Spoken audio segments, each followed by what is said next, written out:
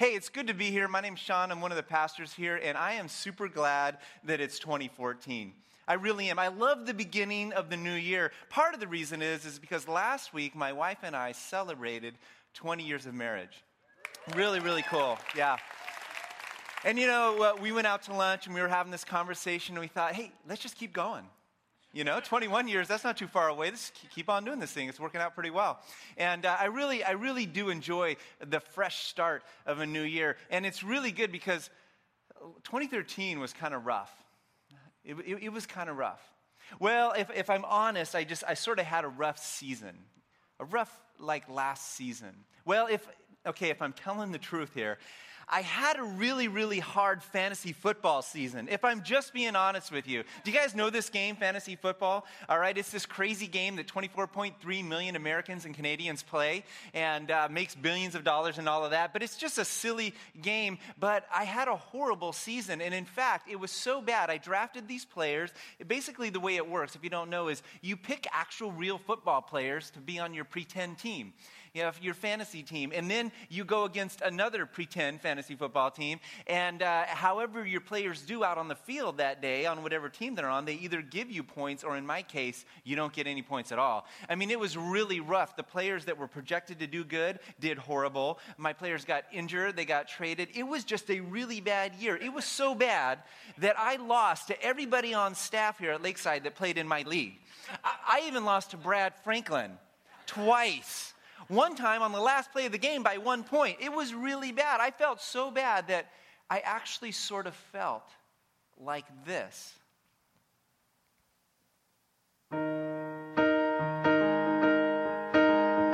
Cause you had a bad day, you take one down, you sing a sad song just to turn it around. You say you don't know, you tell me don't lie, you work at a smile and you go for a ride. You had a bad day, your camera don't lie, you're coming back down and you really don't mind. You had a bad day. Have you ever just had like a really bad day, or a bad season in life? And sometimes we have these bad seasons and we just fail at something. And sometimes it's like fantasy football and it really doesn't matter a whole lot. But other times we can actually fail at stuff that matters quite a bit. Like maybe you failed at your job or your education in the past. Or maybe you failed at some sort of program, an eating program, an exercise program that you set out to accomplish and it just didn't go that well. Maybe you failed financially. Or maybe you failed in some of the key relationships in life, in marriage, in parenting, in friendships. Failure just stinks, doesn't it? Let me ask you this morning, what do you do when you fail? What do you do when you fail? One of the things that I love about the scriptures, one of the things that I actually believe makes the story of the Bible ring true. In fact, if you're writing a holy book, this is a very remarkable way to go about it because on almost every page of the Bible, you find failure. You look at Moses, and he failed. He was one of the greatest leaders of the Old Testament, and he got angry, and he failed. Wasn't a good dad either. You look at David, the greatest king of the Old Testament, had a bad marriage, wasn't a good dad either, and he failed. He committed murder, he committed adultery, among other things. He failed. You look at Peter, who launched the early church, who was the leader of the disciples, those closest to Jesus. And he failed multiple times. It's almost in every single story that you can find. But another thing that as you read through the story of the Bible, you'll find this theme, and I love it. It's the theme of redemption.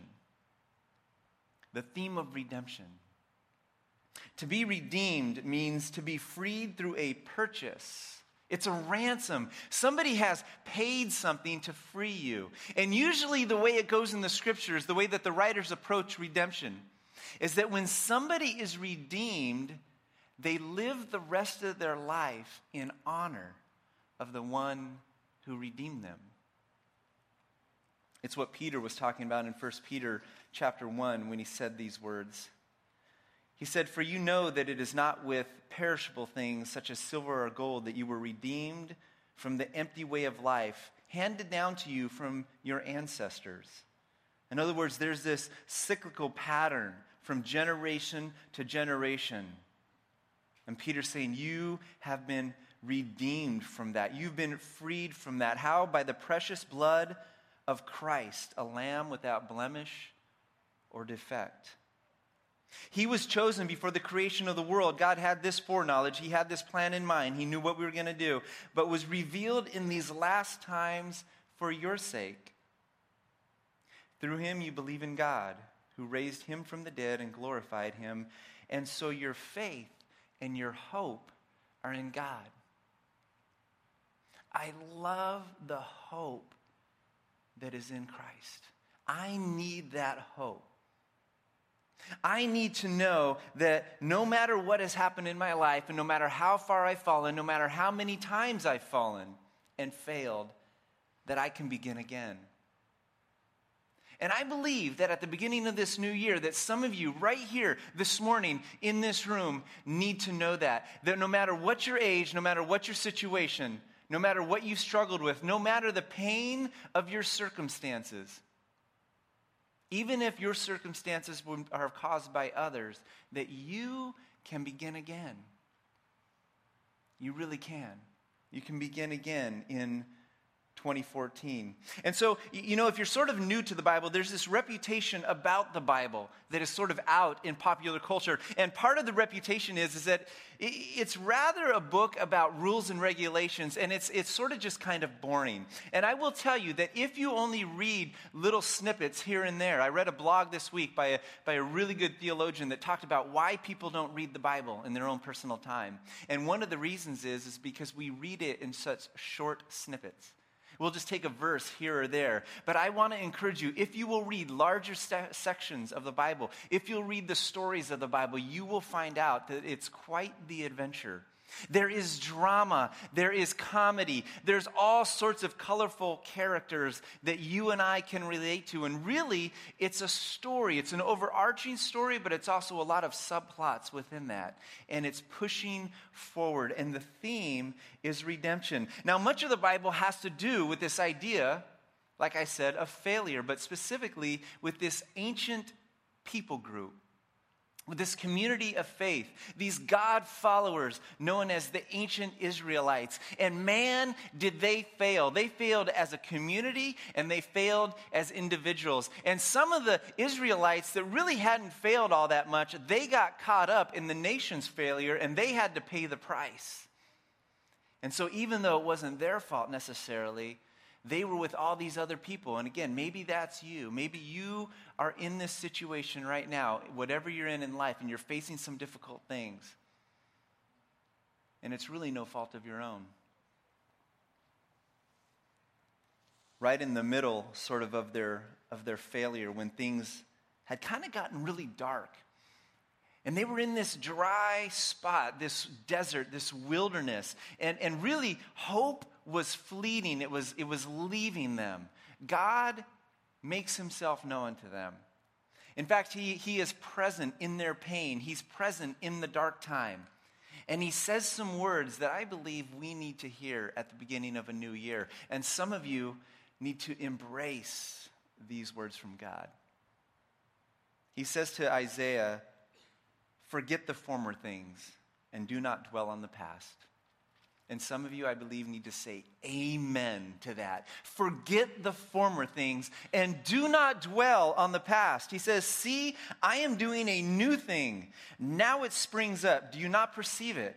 I am making a way in the wilderness and streams in the wasteland." When life is at its worst, God enters into the pain of our failure and he makes a new way. He makes a new way.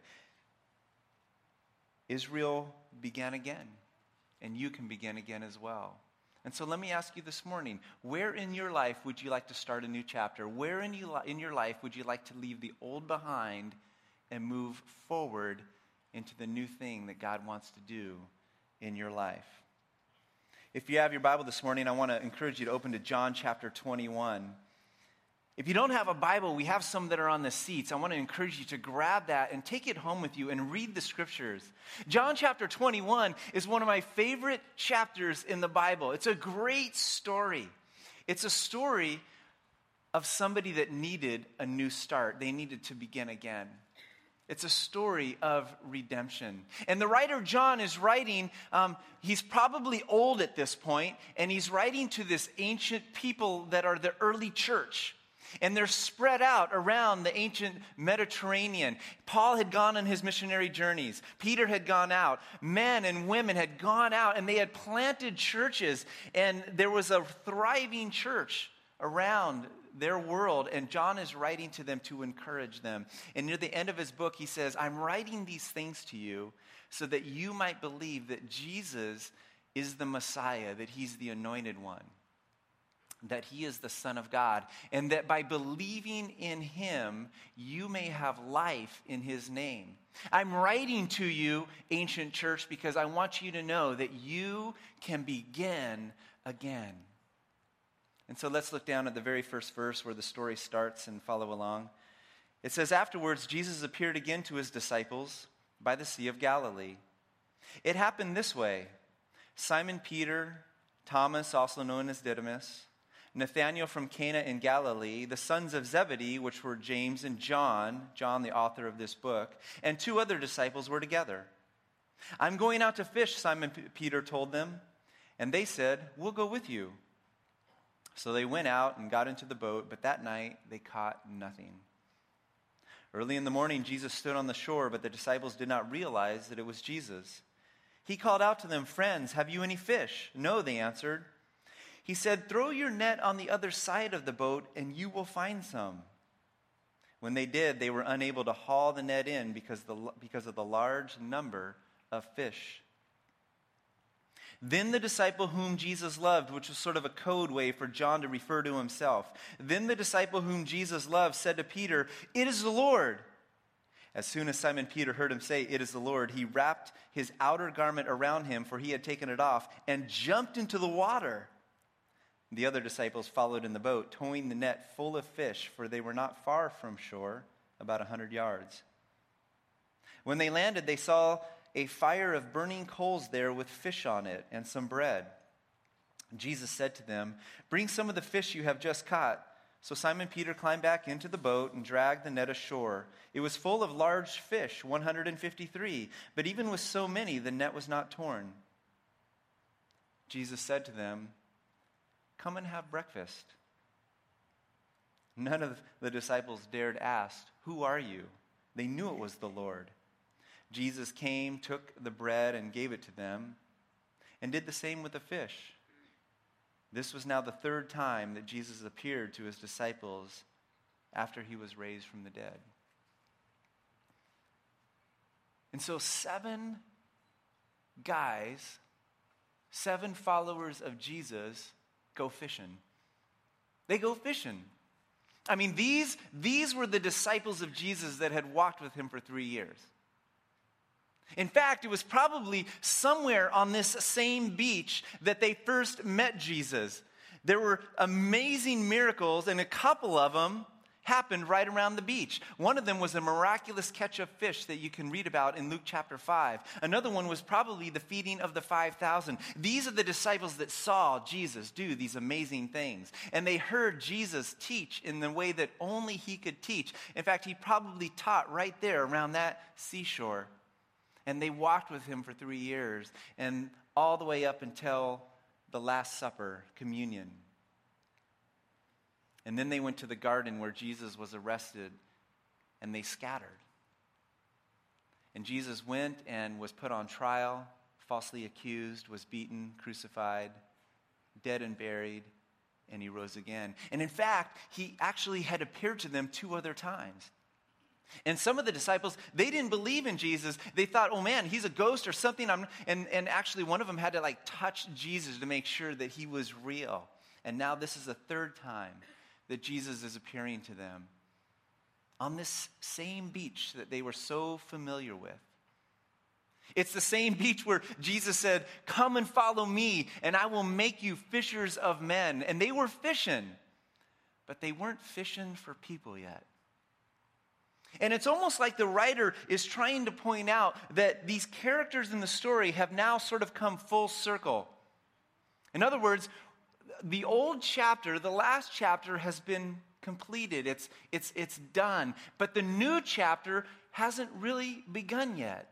And as a reader, whether you were an ancient reader or now, we know the story. In fact, you can take one of the church Bibles and you can just turn over one page, and what do you find? You find the book of Acts. And the book of Acts is where all these amazing things happen. These same disciples are the ones that are going to go out, and in the power of the Holy Spirit, they're going to launch this redemptive movement in the world. The church will be born, and these are the leaders of it, and they're fishing. How did they get from here to there? How did they get off of the beach and become world changers? They would turn Jerusalem upside down, and at least by church tradition, we know that all except one was martyred for their faith. How did they move forward into that kind of commitment, into that kind of life? Well, I believe we find out in the rest of the story. In fact, I believe we find out through a simple and I think maybe just a quiet conversation that Jesus has with Peter. In verse 15 it says, when they had finished eating, Jesus said, Simon Peter, Simon, son of John, do you love me more than these? Probably pointing at the other disciples, maybe making a gesture. Peter says, yes, Lord, you know that I love you. And Jesus says, feed my lambs. Feed, provide for my followers. Again, Jesus said, Simon, son of John, do you love me? He answered, yes, Lord, you know that I love you. Jesus said, take care of my sheep. Care, protect, watch over this flock. Do the job of a shepherd. Be a leader among my followers. The third time Jesus said to him, Simon, son of John, do you love me? Peter was hurt because Jesus asked him a third time, do you love me? He said, Lord, you know all things. You know that I love you. Jesus said, feed my sheep. And then Jesus continues, very truly I tell you, when you were younger, you dressed yourself and you went where you wanted. But when you are old, you will stretch out your hands, which was a way of referring to crucifixion. And someone else will dress you and lead you where you do not want to go. Jesus said this to indicate the kind of death by which Peter would glorify God. And then he said to him, follow me. Follow me. What a beautiful bookend. What a beautiful tie-in. I love the way that John writes. Just like he said, follow me in the beginning, he says, follow me now. It's not too late to begin again. And when it really comes down to it, this story is really about Peter. I mean, it's a story that's for us. It was for the ancient audience. It was for the other disciples. But the author points out Peter. It was Peter that said, I'm going to go fishing. It was Peter that jumped over the boat, over the side of the boat, and swam to Jesus. Earlier in the gospel, he was so excited to see Jesus. He wanted to see the empty tomb. And he ran to the empty tomb. He was faster than John, and he outran him, got to the tomb. Peter wanted to get to Jesus. It was Peter that walked up on that shore and found Jesus sitting next to a fire made of coals. I mean, that's one of those little things that we sort of just read over, and maybe I'm making a bigger deal about it, but do you remember the last time that Jesus and Peter were hanging out around a fire made of coals? I think there's only one other instance in the Gospels. Do you remember where they were? They were actually in the courtyard of the high priest. Peter said, I am willing to die for you, Jesus, back in Matthew 16. He said, you are the Christ, Son of the living God. Man, I am going to die for you. And Jesus said, no, you're going to deny me 3 times. And so Peter's warming himself by the fire. And he denies Jesus 3 times. And in the book of Luke, it says that Jesus turned and looked at Peter. And then Peter went out and wept bitterly. I mean, I don't know what was going through Peter's mind, but it's sort of like, are you kidding me, Jesus? A fire made out of coals? Couldn't you use some wood or some sticks? Why do you have to do this coal thing? Why do you have to sort of shove that in my face? But you see, God never overlooks our failure. Instead, he turns us towards it and he asks us to face it, to admit it, to confess it. And then he begins to heal us from it. And that's part of the redemptive process. And then they sit and they share a meal together, which would have signified friendship. And also of God's provision. It was Jesus who provided the fish in the net, and it was Jesus who provided the fish on the shore. And he can provide all that we need as well. And then they have this conversation. And Jesus asks Peter a question 3 times. Do you love me? And at one point, I could just imagine Peter going, look, Jesus, you know everything. Of course you know that I love you. But I think John is pointing out that this question isn't for Jesus. It's for Peter. Peter needed to know that Jesus hadn't given up on him. Peter needed to know, in spite of his failure, that he could begin again. That Jesus still believed in him, still wanted him, still had a purpose and a mission for his life. And I believe that some of you sitting here today need to know that same thing. God has not given up on you. He never does. We sang earlier that worship song, his love is relentless. I like how C.S. Lewis calls God the hound of heaven. I mean, he just keeps coming because of his massive love for people. And so this is where the journey begins, again, for Peter. We begin again when we respond to Jesus' invitation to come to him. And so what would that look like for you? What does it look like for you to respond to him? For Peter, it was a leap. It was a leap over the side of the boat. It was a walk up onto the shore to face his own inadequacy, and it was a quiet conversation with Jesus. What would it look like for you to begin again? Maybe for you, it's a leap into recovery. That there are some things in your life that have mastered you and have control of you. And once and for all, you need to go into recovery and you need to be free from these things. We have a recovery ministry that meets on Wednesday nights here at Lakeside Church. Maybe for you, it's facing your grief. Your grief has just been something that has torn you down and you're stuck and you can't seem to get started. And you wake up every morning and you're wondering, how am I going to get through this day? I want to get started in a new chapter of my life, but I just can't seem to shake it. Maybe you need to get involved in Lakeside's Grief Share ministry.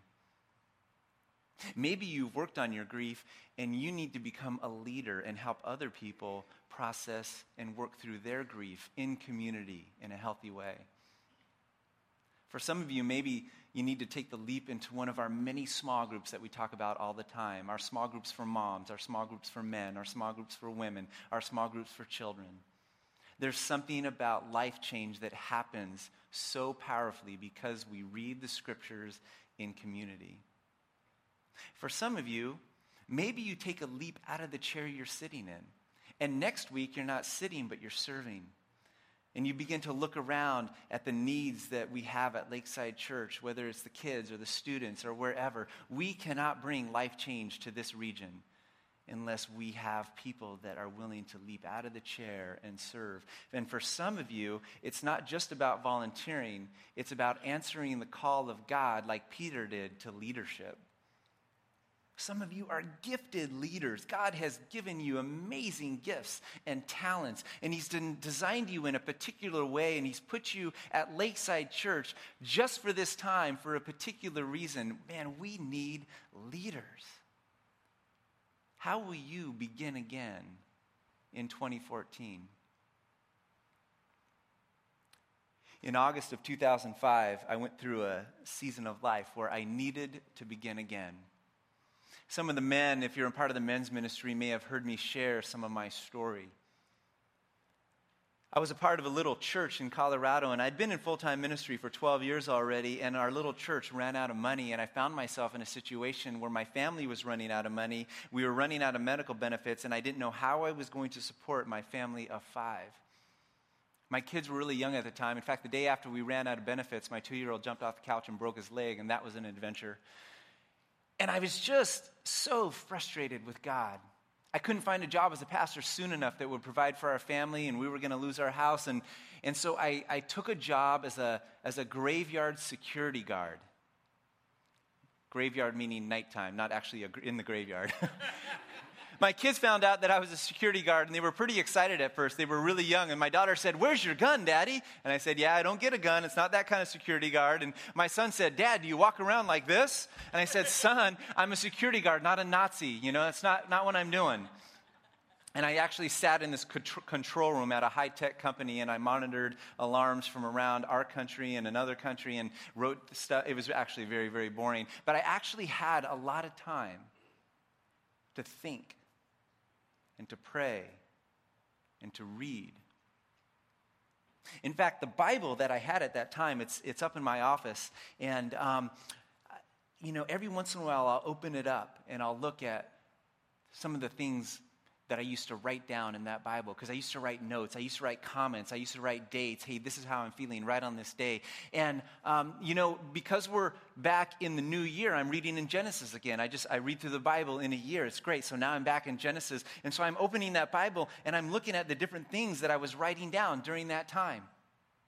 And it's been so helpful to me. And I can almost feel the feelings that I felt during that time. And I hope you don't think, because I'm a pastor, that it was easy. It was horrible for me. I mean, there were times I was swearing at God. I was saying, "God, you did a bait and switch on me." I said, "God, you're confused. You meant to have somebody else laid off, not me. You're kind of messing up here." In fact, I didn't want to go to church at all. My wife, she's amazing. She'd kind of, "Okay, hon, come on, let's go to church. You don't have to be mad at everybody." And I was going through a difficult time, and it wasn't overnight either. It was a 3-year process. But during that year that I was a security guard, I read that Bible every night, and I wrote down notes. And recently I was reflecting on some of those notes, and 3 things jumped out at me from the very beginning of the book of Genesis. One of the things I wrote down was that He is a God who creates. I needed to know that God could create a way for me in the desert that I was in. And God will do that for you as well. He is a God who continues to create. I wrote down that He is a God who speaks. I believe that God speaks, and I fully trust the Holy Spirit to be the Holy Spirit, for God to do what only God can do in your life. To speak to your heart in deep ways that only He could do. I believe that He'll do that for you.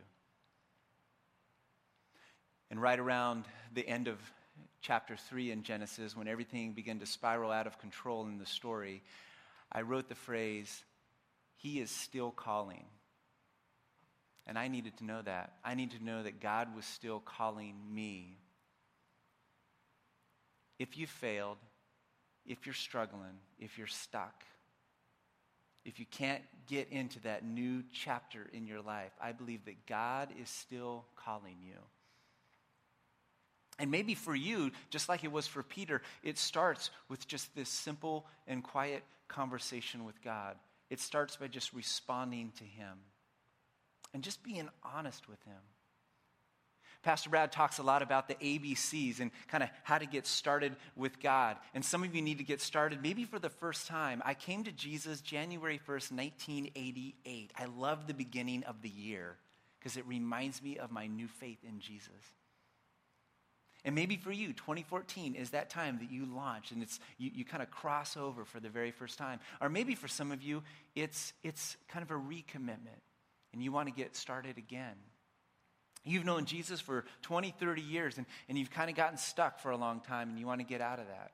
He talks about the ABCs of faith. A is that you just admit.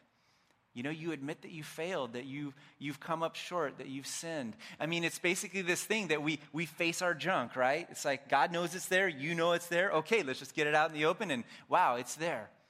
And we admit it so that God can begin the work of healing and redemption in our life. That's A. And then B, that we would believe, the scriptures say that Jesus is the Son of God, that no one comes to the Father except through him. Jesus said, I'm the way, the truth, and the life. That we would just believe. And C, that we would commit. We just commit our way to him. God knows that we're going to mess up again. He totally gets that. He sees it ahead of us. He goes, yep, they're going to fall down over and over and over again. And that's why it's so important to realize that he never gives up, that we can begin again and again and again. It's never too late. And so maybe you need to begin again. Maybe you need to commit for the very first time. And encourage you to have that conversation with Jesus. In fact, you can have it this morning.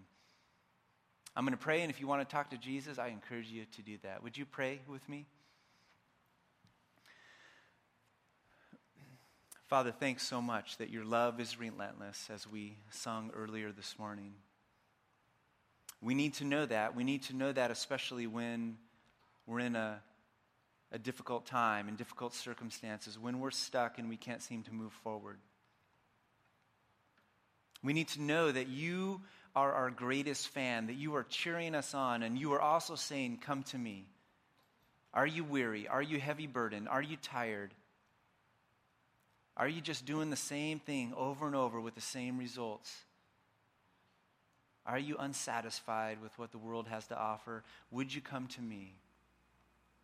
My prayer, God, is that you would speak to hearts this morning in ways that we can understand you. Help us to respond to you and start that journey of redemption. And in 2014, be able to say that we have begun again with you. We thank you for your commitment to us, for your great love and mercy. And it's in your name that we pray all these things. Amen.